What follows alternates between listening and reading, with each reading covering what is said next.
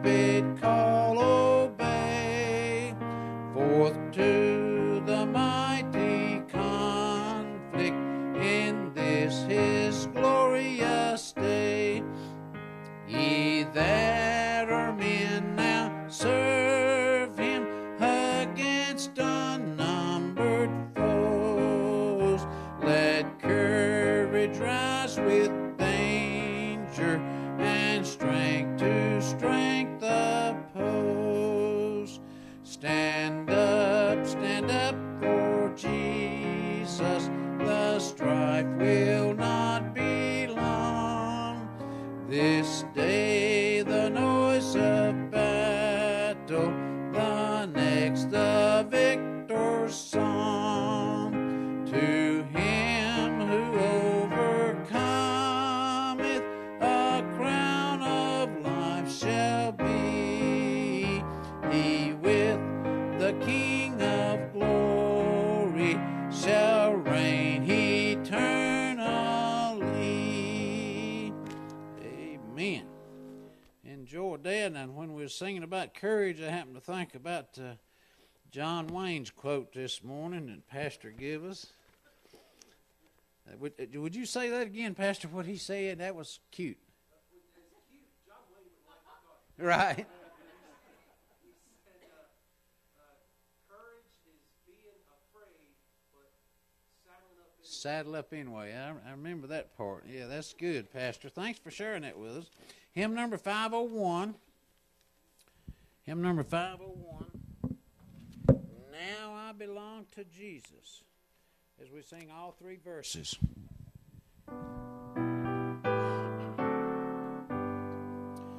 Jesus, my Lord, will love me forever. From him no power of evil can sever. He gave his life to ransom my soul. Now I belong to him.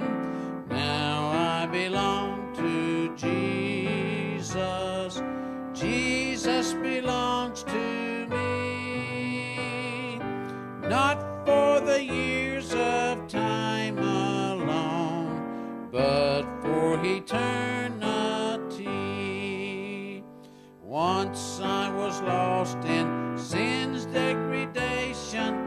Jesus came down to bring me salvation, lifted me up from sorrow and shame. Now I belong to him. Now I belong to Jesus. Jesus belongs to me. Not for the years of time alone, but for eternity. Joy floods my soul, for Jesus has saved me, freed me from sin that long had enslaved me. His precious blood he gave to redeem. Now I belong to him. Now I belong to Jesus. Jesus belongs to me. Not for the years of time alone, but for eternity. Amen. You may be seated. And now our pastor.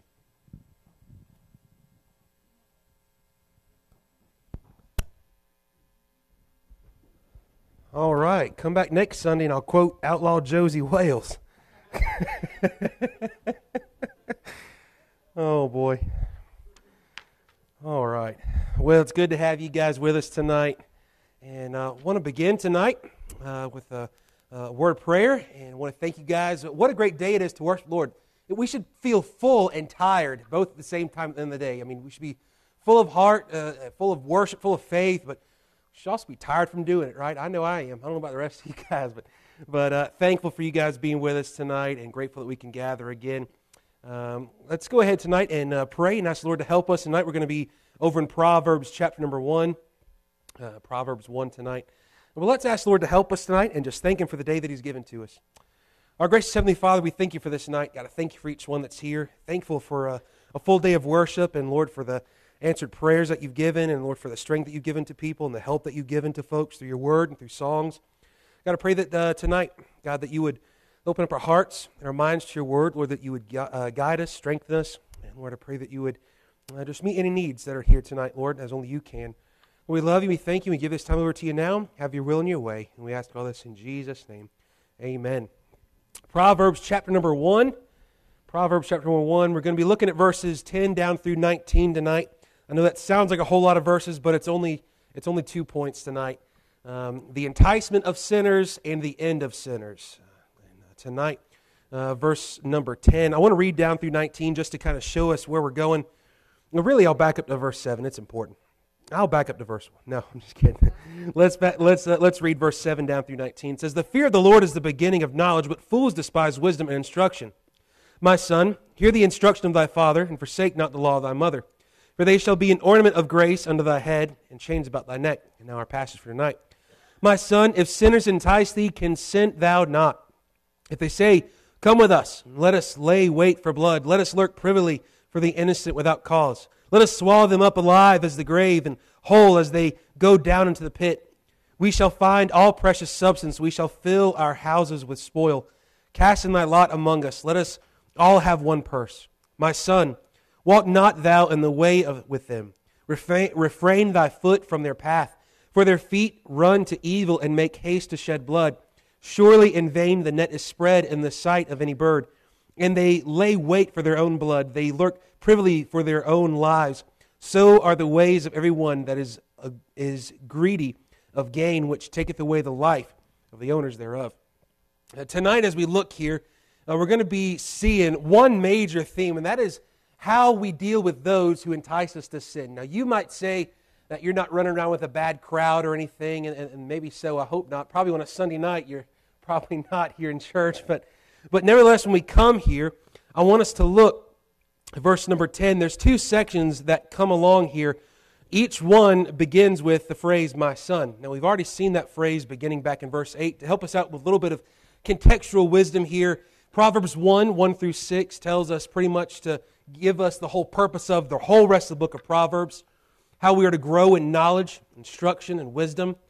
It is not meant for us to remain naive in our walk with the Lord, nor are we to be gullible. Wisdom is needed to avoid these follies. Then in verses 7 to 9 gives us the principle and practice of the book. Unless we have a true knowledge and obedience of the fear of the Lord, then we will not be wise, but will be dragged along the way of the ungodly sinner. We talked last week about how key and important the fear of the Lord is, how really it is the foundation of everything, not just for wisdom, but really for your whole Christian walk, your whole Christian life, for all that we are. And now then, as we come to verses 10 to 19, this gives us sort of the practical of what it begins to look like and get shaped like as we begin to have to make those wise decisions. So this is being written to, if you will, the son of the author, who is now having to face these life decisions of what crowd do I run with, what do I say yes to, what do I say no to. These are all decisions that you can train your child as best as you possibly know how, but ultimately they've got to make that choice for themselves when that time comes. Right? It is one thing for you to go to Sunday school and come to church and know all the right answers, but then come Monday morning when, your coworkers or classmates or whoever it is that you're hanging out with, friends, neighbors, loved ones, and then begin to go, hey, why don't you do this, or why don't you go here, or why don't you say this, or why don't you live like this? You've got to know how to respond, and it begins with the fear of the Lord. So this is really the practical of all these things. But we are instructed to walk in the wisdom and the fear of the Lord, so that when we are enticed by sinners, that we will not succumb to the enticement. See, true wisdom knows right from wrong. Knowledge knows maybe what they are, but wisdom knows which one to choose. Knowledge might know, well, I heard that this is wrong, but I don't know. Or I heard that this is right, but, well, that's just what they say. Wisdom knows the difference of right and wrong and is able to choose the right. I used to tell our youth group all the time, and granted, I was still very young and was very young then and didn't know half as much what I know now, and I don't know half as much as, the bottom of my shoe some days. But I used to tell the youth group, choose what is right, not what is easy. And what we're going to see in this passage is this son, if you will, you can imagine, as he's going about his day, you can almost picture this sort of young teenage guy, which most of us can understand what it's like to be a teenager. You're young, you're naive, you're not thinking about tomorrow, let alone thinking about 30 years from now or the repercussions of sin. And there's going to be this group of guys, if you will, who are going to be like, hey, why don't you come here and sin with us? Now, they might not use those same words because that's not what they would use in real life, but the idea is the same. They're enticing him and trying to lead him into the way of sinfulness and unrighteousness, and he's got to be able to know what to say, and this is going to be the instruction of the Father. Now, here let's look, verse number 10. My son, if sinners entice thee, consent thou not. This here is going to be the main thrust for the rest of the passage, and really, we've got to get a hold of this before we get a hold of anything else. Sorensen writes, from the Garden of Eden onward, sinners have sought to entice the innocent. Whether the sin is that of dishonesty, immorality, disrespect, or violence, sinners will often seek to enlist gullible and naive accomplices in their evil. It comes down to this: sin loves company, right? Sin loves to have more sinners with him. It justifies them because if all of us are doing it and you're not, well, we've got to be in the right because look at us, right? We are the group here who is in the majority, and so if the majority rules, even if it's wrong, wrong must be right. See, that's not the case, though. Biblically, just because you might be in the majority does not mean that you are living in the right. It very well could mean that a whole group of you is very much in the wrong. But this is nothing new here that sinners entice other people to their lifestyle. As a matter of fact, you can really point it back even further to the fact that sinners, before they entice other people to sin, sin has already enticed them. Sin is very enticing. The phrase or understanding of entice, it is that of drawing in or trying to convince, trying to trick, trying to bring about this sort of, I'm going to change your mind to think this way. I'm going to allure you into this sort of lifestyle. Now, sin is alluring. It is enticing to many people because you look at it and you go, well, it looks good, feels good, tastes good. It must be good, right? From the very beginning in the Garden of Eden, you look at the tree. As Eve is standing there, she goes, well, it looks good. I'm kind of hungry. It looks good for food. And look at the promises of what it could do, right? It might be kind of good for me. I don't know. And so this is what happens as we begin. The longer we look at sin, the more enticing it appears. But truly, for you and I who are wise, when we look at sin, it should not be appealing. It should be disgusting to us. But instead, it often looks good on the outside. So therefore, we go, let's take a bite. See, if sinners entice thee, consent thou not. If sin loves company, we see that if you find one sinner, you will find a second one in the making. Sin is very spreadable. Sin truly is the greatest disease and virus that there ever is because it does spread like wildfire. From the very moment sin enters into the garden, it spreads throughout all of creation, where all of creation itself is under a curse. That we become cursed people, that we become people who now are born naturally doing what is sinful. And that sin seems to entice, and how much a sinner wants more sinners to come along and join them. It also brings to mind this idea that if sinners are so willing to entice other people to sin, should not we who know wisdom be more able or more willing to tell others what goodness or righteousness is? With so much, the world is very quick to promote that which is evil, that which is wrong. But unfortunately, in the church today, we're not nearly as quick or as willing to spread that which is right, to share what is true, to share what is pure. Now, this also brings back to mind all the way back to Psalm 1. And so I want you to hold your place here and turn back with me to Psalm 1. Over in Psalm 1, we begin to see what wisdom and to be honest, the stupidity looks like. Stupidity looks like the unwise man who does not follow the Lord, who does not believe His law, who goes and has an end of which we're going to see. Psalm 1 helps us set us up for the rest of this passage in Proverbs. Psalm 1 tells us, blessed is the man that walketh not in the counsel of the ungodly, nor standeth in the way of sinners, nor sitteth in the seat of the scornful. But his delight is in the law of the Lord, and in His law doth he meditate day and night. And he shall be like a tree planted by the rivers of water that bringeth forth fruit in his season. His leaf also shall not wither, and whatsoever he doeth shall prosper. That sounds great. It says, but the ungodly are not so, but are like the chaff which the wind driveth away. Therefore the ungodly shall not stand in the judgment, nor sinners in the congregation of the righteous. For the Lord knoweth the way of the righteous, but the way of the ungodly shall perish. So when we see if sinners entice thee, we should immediately go and understand Psalm 1, that if they're enticing me to follow their way of life, I must flee. I must say no. I must fight this. Why? Because the end of sin is death, is destruction, no matter which way you try to shake it, no matter how much glitter you put on it.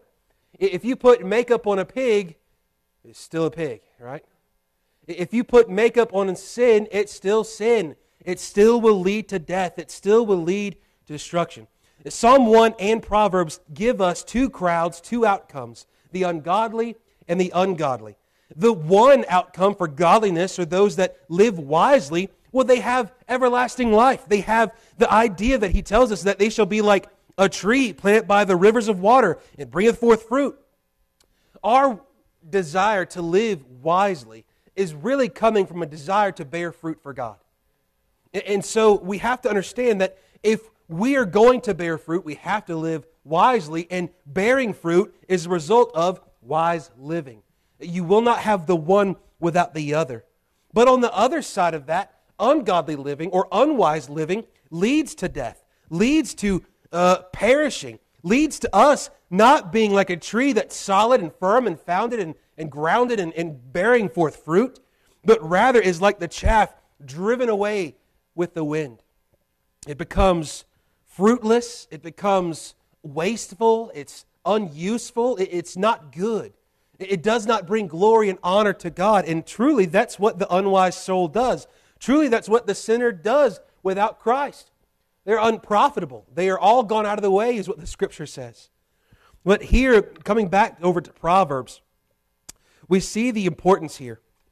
To entice, to allure, to persuade, to seduce. And he says, if sinners entice thee, consent thou not. He is encouraging his child here to make sure that he keeps the right company. And there's a reason behind this. We often, they say you are what you eat, and that might be some degree, but I'm not shaped like pizza. I don't know, maybe, right? Pizza might be round, but not shaped as just a slice. That's a triangle, right? It's craziest food ever, right? You eat triangles shaped together as a circle, but hey, whatever. Right, we're all shaped differently, but what are we talking about here? We're talking spiritually speaking. When we are what we are around. Those that you are around, you do naturally, scientifically, they say you pick up on certain slang, or you pick up maybe even on accents, you pick up on mannerisms, jokes, and all these different things. The more that you are around someone and get to know them, your personality even slowly changes a little bit around that one person because you're kind of morphing to it. Well, now, if we put ourselves around just sinners, then what do we probably start acting like? Just sinners. If we are around just godly, then what do? We should just be acting godly. However, I believe there's a balance that the godly man must know and walk wisely, so that way when we are around sinners, we will not be enticed by the sin, but rather we will share the light and the love of Christ to draw them and point them over to godliness. And that we will also not find ourselves so embedded into living this godly life that we will become prideful or pharisaical, or that we will forget that this is who we used to be. There are plenty of people who are on this side who live godly and moral lives and know Christ, however, will not venture close enough to a sinner to even witness to them. We should know just as many saved people as we do sinners. Why? Because saved people are saved sinners, and those sinners, we must know them to give them the gospel. But here, the whole idea is that he's warning his son of what can happen to him. And I believe that this is important because what eventually happens to Solomon?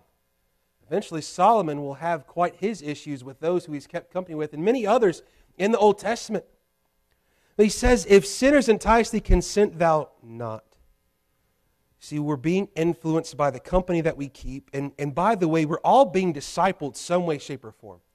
We're all being influenced by what we read, by what we bring into our eyes, our ears. We're being influenced, and we're also, in the same process, influencing others. And so we should be bringing in wisdom if we want to be able to dispense wisdom.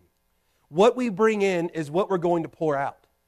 And so if we're bringing in godliness, if we're bringing in the law and the delighting in it day and night, if we're bringing in wise living, then what will we be able to do to our children, grandchildren, neighbors, and loved ones, and those around us? We want to pour the same into them. But here he says, if sinners entice thee, consent thou not. And the whole phrase, consent thou not, immediately brings me back to a time before I was even alive. You guys will remember. The First Lady, Nancy Reagan. Y'all remember Nancy Reagan? Right? Yeah? All right. And what, do y'all remember her big slogan that she had? Just say no. There was the war against drugs, and that was the slogan. Just say no. The whole idea here is what Solomon is telling his son is when sinners come knocking, just say no. Don't say anything else. You don't even have to say anything else. We don't have to give justification as to why we won't go somewhere, listen to certain things, speak a certain way, or do certain things. We don't have to give the explanation. We just say no. We don't have to give a justification for the way in which we live a godly life. We don't have to give justification for believing the Bible and following the Scripture. We don't have to give a justification for going, this is what God has said, therefore that's what I'm going to do. The justification is simply this. When sin is there, when sin is presented, when sin is enticing, we must say no. Now, it's tough when there's a whole group, as we're about to see here, who's going to be going, hey, come on, come join us, come join us. It's hard to say no, but we're still called to say no. Well, how about when we take it down to possibly a harder level? It might be somewhat easy for you in a group of 2 or 3 to say, no, guys, I'm not in on this one. Now, you might be thinking, I'm past all that stuff. Well, how about this? There are times in your life where you're going to be alone, aren't you? There's times in your life when you're alone, and that's when sin comes. Sin might not come by those who are hanging around you all the time. Sin might be coming in your mind and your heart by the lust of your flesh, by some sort of pride that is in you, and it is when you are alone that you are your most vulnerable at times. And so when sin comes, whether you're in a group surrounded by sinners, or whether you're by yourself, the biggest sinner that you know, by the way, and sin starts to entice, you must be able to say no. If you don't have the strength in that moment to fight, then flee. Flee from it. If you're there and you're finding yourself drifting off into wicked thoughts or perverse thoughts, I would encourage you, if you can't fight it in that moment, run from it. Run. Get in your vehicle and go for a drive. Go walk around Walmart. Go witnessing. Go pick up your Bible. Go sit on the front porch. Go cut your grass in the middle of winter if that's what it takes. Go do something. Get that mind off of it. Say no to it. And by the way, the moment you say no to it, it will entice you again. As a matter of fact, it will entice even stronger and harder. It will come back again and again and again to try to get you to just say yes one time. It's even just not even looking for the yes, it's looking for the maybe. Because then they know, oh, gotcha, you're starting to go now. It was a no, it was a firm no, it was no 2 or 3 times in a row. Now it's a maybe. So the longer that we keep going, we see how easily we can give in to sin. This is why we must say no. And what wise living is knowing not just to say no to sin and saying yes to wisdom, or yes to righteousness, but it is this idea that we have to understand that at all points of our life, we are always saying yes to something and no to something else. When you say yes to wisdom, or yes to coming to church tonight, or yes to reading your Bible, or yes to prayer, what are you saying no to? You're saying no to sin. You're saying no to the status quo of the world. You're saying no to the enticement of the world and of your own flesh. How about when you say yes to your flesh, or yes to the world, or yes to the enticement of sinners? Well, then you're saying no to a million other things that you should be doing. I was told in Bible college about our pastoral professor, dealing, of course, he was talking, to guys who were going to be pastors one day, and he says to us, what you say no to, you say yes to something else, and what you say yes to, you say no to something else. Now, that was the idea. What he was telling us is, hey, if you say yes to go do this visit, or this outreach, or this event, or you say no to that, well, you're going to say yes to something else. You're always in this constant having to choose, what you say yes to and what you say no to. And now if we were to put up a diagram of our lives, of all the things we've said yes to that we weren't supposed to, I mean, it would be huge. If we were to have another spot that showed all the things we said no to that we should have, I think about what the Apostle Paul says. He says, I know what to do. I know what I should do. And that's what I don't do. And that which I'm not supposed to do, that's what I do. And he's like, the wretched man that I am, who can tame this? Our sinful bodies are constantly fighting this decision of what is right. We know what is right. We know what is wrong, but choosing what is right every time. We will not choose what is right every time until we no longer have to make that choice when we're in glory. Then we won't have to worry about making the choice. The choice is already made for us because we're standing before the throne of God. The thought of saying no to that, it's gone at that point. We're glorified, and praise the Lord for that day. But as we move forward here and we look, we find this sort of description of these sinners that are enticing this son. In verse 11 he says, if they say, come with us, let us lay wait for blood, let us lurk privily for the innocent without cause. Now, most of you, when you were growing up, or even now, if you had someone who was trying to entice you to do something that you knew wasn't right, they probably didn't say, hey, let's hide in the corner and see who we can kill. Most of y'all probably didn't have that sort of temptation. It was probably something much more mild, but still not that good either. But think about this, what they're about to do, as this builds up, is they're building this man, and they're trying to say, hey, look, we've got money, we've got camaraderie, we've got a brotherhood together, we've got all of these things, and you can join us, you can be a part of what we got going on here. There are a million things outside of church that are trying to do the same thing to you, to your kids and grandkids. There are a million other things that they can say yes to that might not be bad, but they might not be that good either. They might not be inherently evil, but if it's keeping them from Christ, then certainly it's not that good, is it? And there's a million groups that are trying to give our kids and grandkids purpose and trying to give them a future and trying to give them friends and acceptance. And you want to know one of the real reasons why the LGBTQ movement is so effective today? One, because it's militant in the way it operates. But two, because it offers anyone who joins a quote-unquote idea of love and acceptance and brotherhood or sisterhood. It brings them immediate acceptance. They don't have to worry about what they look like. As a matter of fact, the freakish, the better. And as long as you come and join the group, then you're a part of it. You're accepted. You're welcome. And so this is what happens to this young man. Watch this progression. He says, let us swallow them up alive as the grave and whole as those that go down into the pit. We shall find all precious substance. We shall fill our houses with spoil. Cast in thy lot among us. Let us all have one purse. And notice how this goes. They, here, as one commentator writes, this sort of gang of godlessness, he says, apparently in ancient Israel, no less than in the modern world, the camaraderie, easy money, and feeling of empowerment offered by gangs was a strong temptation to the young man who felt overwhelmed by the difficulties of life he confronted every day. Here, they're willing to do a couple things. They were willing to steal and murder in order to fill their houses with spoil. What they're doing is they're looking for easy gain. They're looking for easy money where they don't have to work for it. Right? One of the appeals to robbery or break and entering or whatever it might be is get rich quick. Right? And how many others are maybe not robbery, but we would call them get rich quick schemes. And there's plenty of them out there. Pyramid schemes and all these other schemes. There's a million of them. And they're all pretty much the same thing. Okay? They've all got one goal in mind. Let me put out the most little effort and work possible for the greatest gain. Right? That's the get rich quick. And that's their goal here. They're going about it secretively. They're willing to steal. They're willing to murder just to have some temporary stuff. It's much like a pirate would.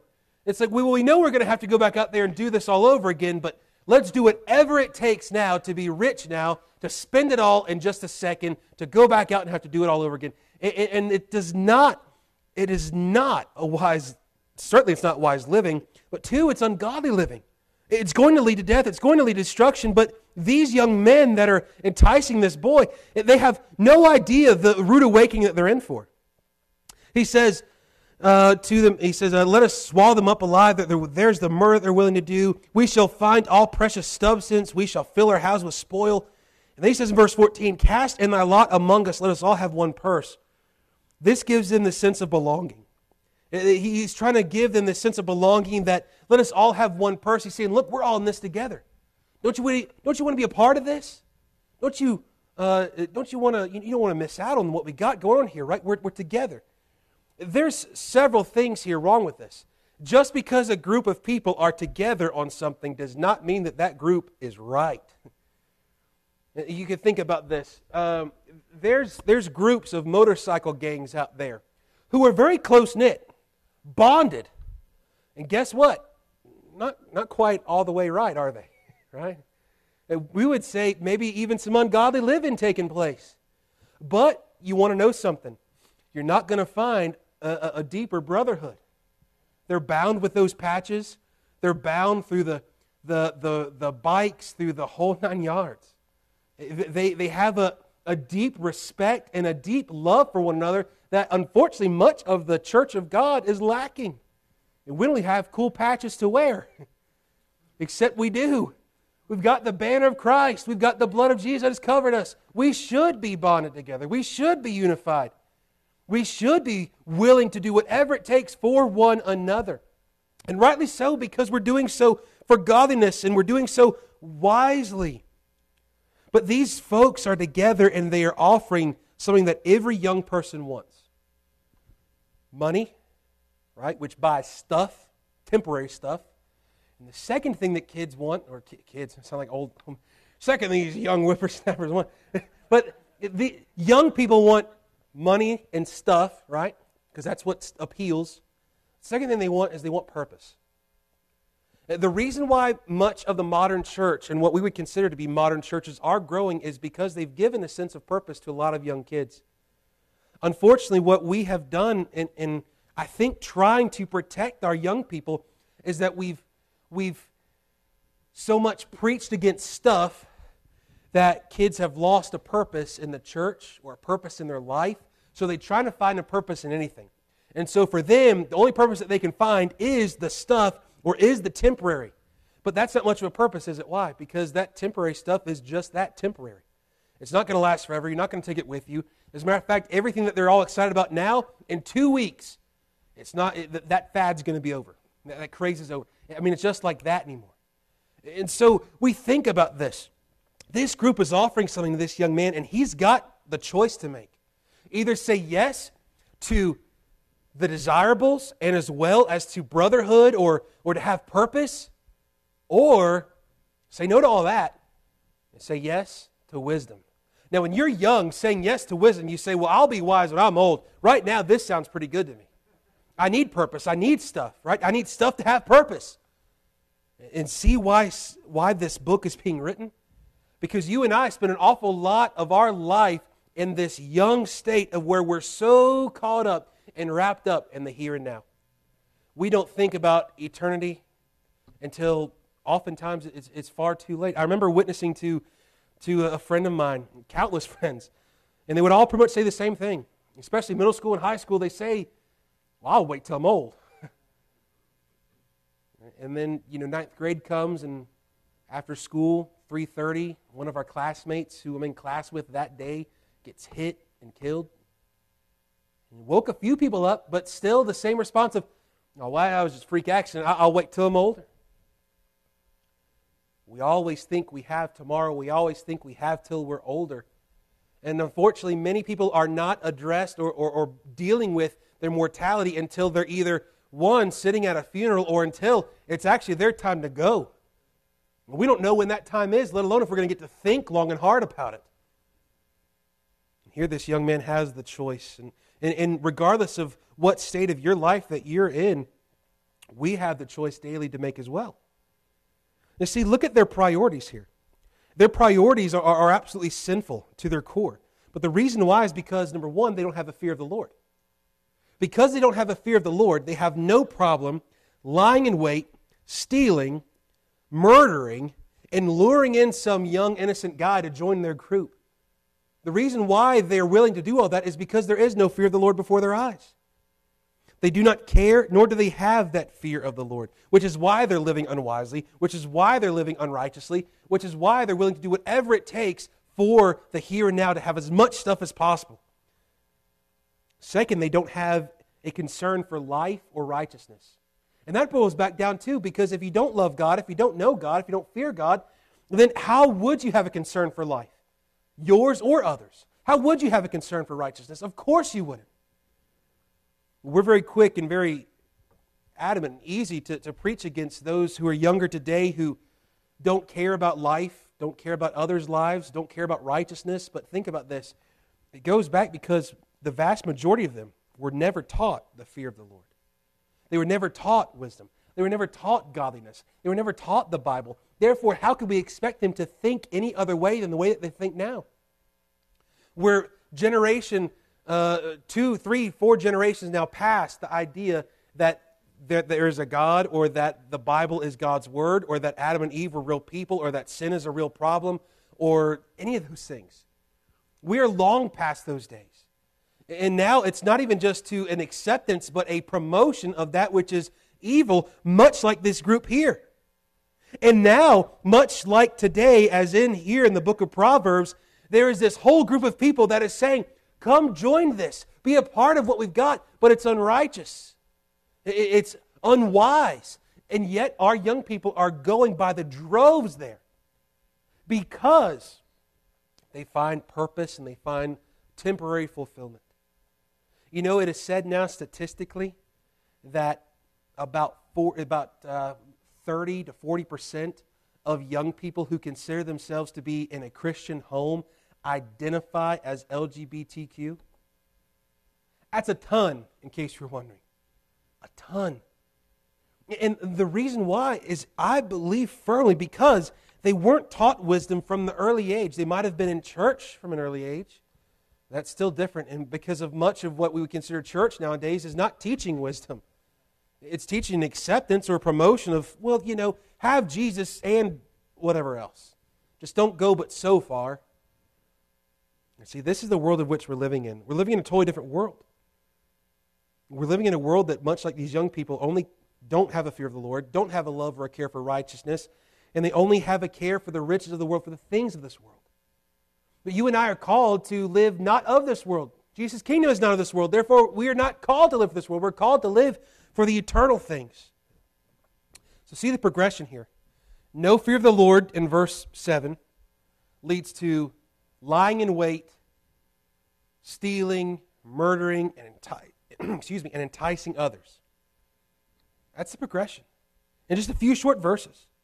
This is how quickly and how easily everything goes astray. This is why the fear of the Lord is the beginning of knowledge. But fools despise wisdom and instruction, and those same fools that despise wisdom and instruction go on to lie in wait and entice other people to come. But we must consent not.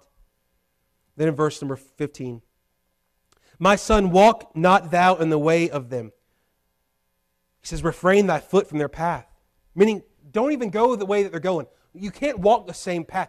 The Bible says, how can two walk together except they be agreed? And if they're walking unwisely, we can't walk with them. It's one thing to try to be a friend of sinners, and it's another thing to be walking the same path. We can't do both. And here's what happens.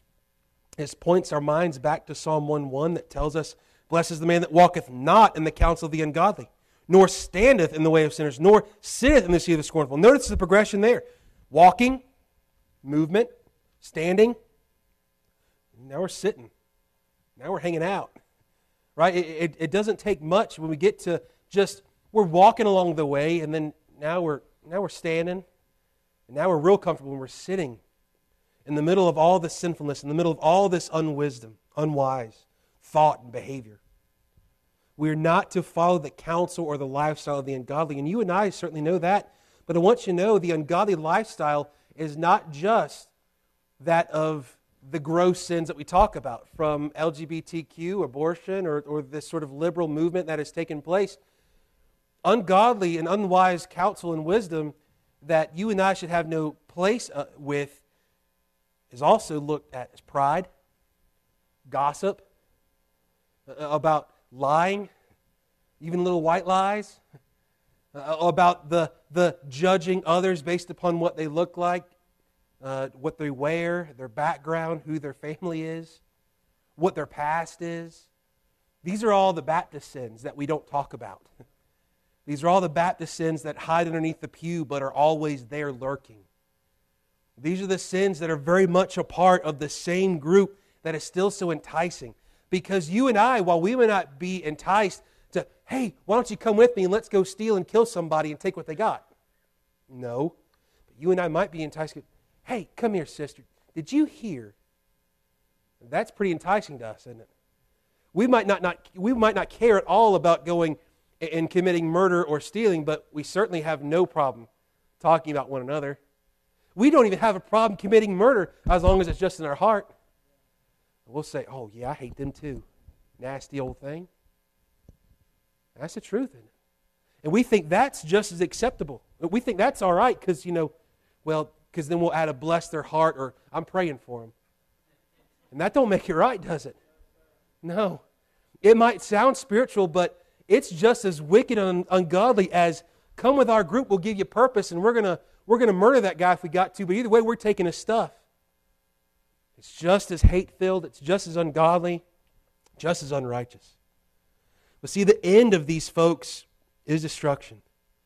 It says, for their feet run to evil and make haste to shed blood, but guess what? One day, they're going to stop running, and they're going to stop making haste. They're going to be put in their place. They're going to come to a screeching halt one day come Judgment Day. The book of Psalms, we had covered so much of that deals with one day, right now, the wicked might feel like they're winning. The wicked might even win some battles, it seems like. But guess what? There's coming a day where all that's going to be done. No more. Never again. God will only tolerate but so much for so long. And he says this, surely in vain the net is spread in the sight of any bird. As one commentator writes, it is futile to spread out a net for birds that are watching. But these men are so blinded by evil that they fail to recognize the trap. The blind folly of greed led to their doom, but they do not even see it coming, for they do not connect the consequences with their acts. The idea here that Proverbs gives us is the idea of, or the illustration of, he says, surely it is a vain thing to take a net and spread it out in front of any bird to try to catch it that's looking at it. It's not going to work, right? Now, my dog's not a bird. He's not quite as smart as these birds, I guess. I'll take a blanket sometimes and he'll look at me, and sometimes, if I do it right, I can toss it up and lay it on his head and then watch him run into things. It's fun, all right? You can think I'm awful. It's funny, all right? You can come to the house and watch it. It's a blast. It'll kill the whole afternoon. It's great. He'll spin around in circles. He gets the blanket off. He's fine. He's done no damage to the house or to himself. Let me think about that, though. With the bird, it's a different ballgame. They're watching you. They see you. They see the net. And they're not getting caught. They're out of there. Right? Here, though, it's like they can see the net in front of their eyes. They can see, but they can never make the connection between their actions and the consequences. They have no thought process of going, if we break in or we lie in wait and we beat this guy up or even kill him and we take what he's got, we're not even thinking about what could happen if we get caught, or really, spiritually speaking, when we do get caught. Because there's nothing that has gone from the sight of God. He knows your heart long before you've even done it. He knows your heart as you're doing that sin and after that sin. And one day, your same little wicked heart is going to stand before Him, and there will be no escaping. There will be no hiding. There will be no running. Most of our young people today, and probably most of us, hopefully we've grown out of that, being able to see the difference of, or the connection between our actions and our consequences. Most of us would say hindsight's 20/20, but what we need is some foresight, don't we, to go, if I do this, what's going to happen? How will this affect me, others, so-and-so, and so-and-so? How will this affect me 5, 10, 20 years from now? We don't think about that when we're young and dumb and naive and uncaring about the things of God, do we? Of course not. You see what happens, David Guzik writes, tragically, Solomon's company with sinners in the form of the wives given to idolatry became a trap he himself was caught in. And what we can do is much like many before us, is if we linger too long, if we linger too long amongst sinners, if we linger too long without saying no, or we're standing for what is right consistently, we too can fall into a trap. And then it says, verse 19, so are the ways of everyone that is greedy of gain, which taketh away the life of the owners thereof. He shows their end, and their end is seen over in Psalm chapter 1. We have two choices tonight. A choice that all of you guys are going to pick the right one, I'm sure, or probably already have. It's pretty easy, at least theoretically, to say, I'm going to obey and listen to the wisdom of God and fear Him and walk in it. And we know that's the right answer. Now, practicing it tomorrow morning is a different story. Practicing it when it's difficult or when the enticement comes and allures us to want to do sin or to want us to speak evil or to lie or to cheat or to steal or to whatever your sin is that you've got an issue with, that's a different story. Or we listen to the enticing sinners and we say, okay, sure. And our lives will be made a wreck, will be made undone, and we will face destruction. We will face consequences. The choice, of course, when you put the two together, will our brains, our hearts, we naturally go, well, duh, you pick choosing the fear of the Lord. But that's the hard part. We know to choose the fear of the Lord. But fear of the Lord is a humbling thing. The fear of the Lord is going, you know something? Even if I don't have everything that I want, even if things are difficult, even if I don't have all the friends or all the things of this world, God and knowing Him trumps all of that. God and knowing Him is sufficient. But I could have every riches, I could have all the money, I could have all the cars, I could have all the friends, I could have all the temporary things, but if I don't have God, none of it matters. It is Christ and Christ alone. Knowing Him trumps everything. Right? I'd rather have Jesus than anything. We sing the old song, not but so old either. Gaithers wrote that thing. You think about this though. We sing and we talk, I'd rather have Jesus, but sometimes in our hearts that know the Lord and have known Him for so long, sometimes grow to where we're more enticed by the things of the world.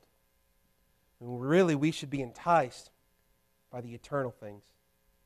The gold of this world is nothing compared to the streets of gold. The pearls you can wear around your neck are nothing compared to the gates of pearl. The glories that you can find in this world and the riches are nothing compared to the glories and the riches that are found in the grace of Jesus. So tonight, may we hear the wisdom given, and that when sinners entice us, or when we even entice ourselves, consent thou not. That we would know what it means to follow God. That we would know what it means to fear the Lord and put it into practice. Day in, day out, especially come Monday morning. Now let us pray. Our Heavenly Father, we thank You for this night, God. Thank You for each one that's here. Grateful for the wisdom that You've given to us in Your Word, that we might know You and might know how to follow You. I pray that You would help us to do just that.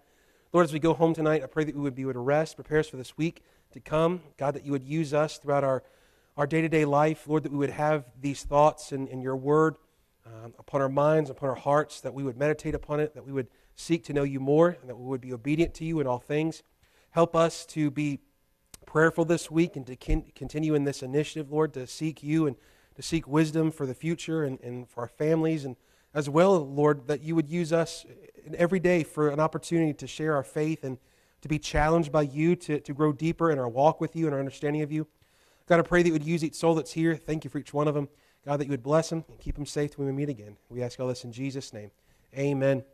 All right, thank you guys for coming tonight. Appreciate you all. Hope to see you guys Tuesday night for our Thanksgiving service.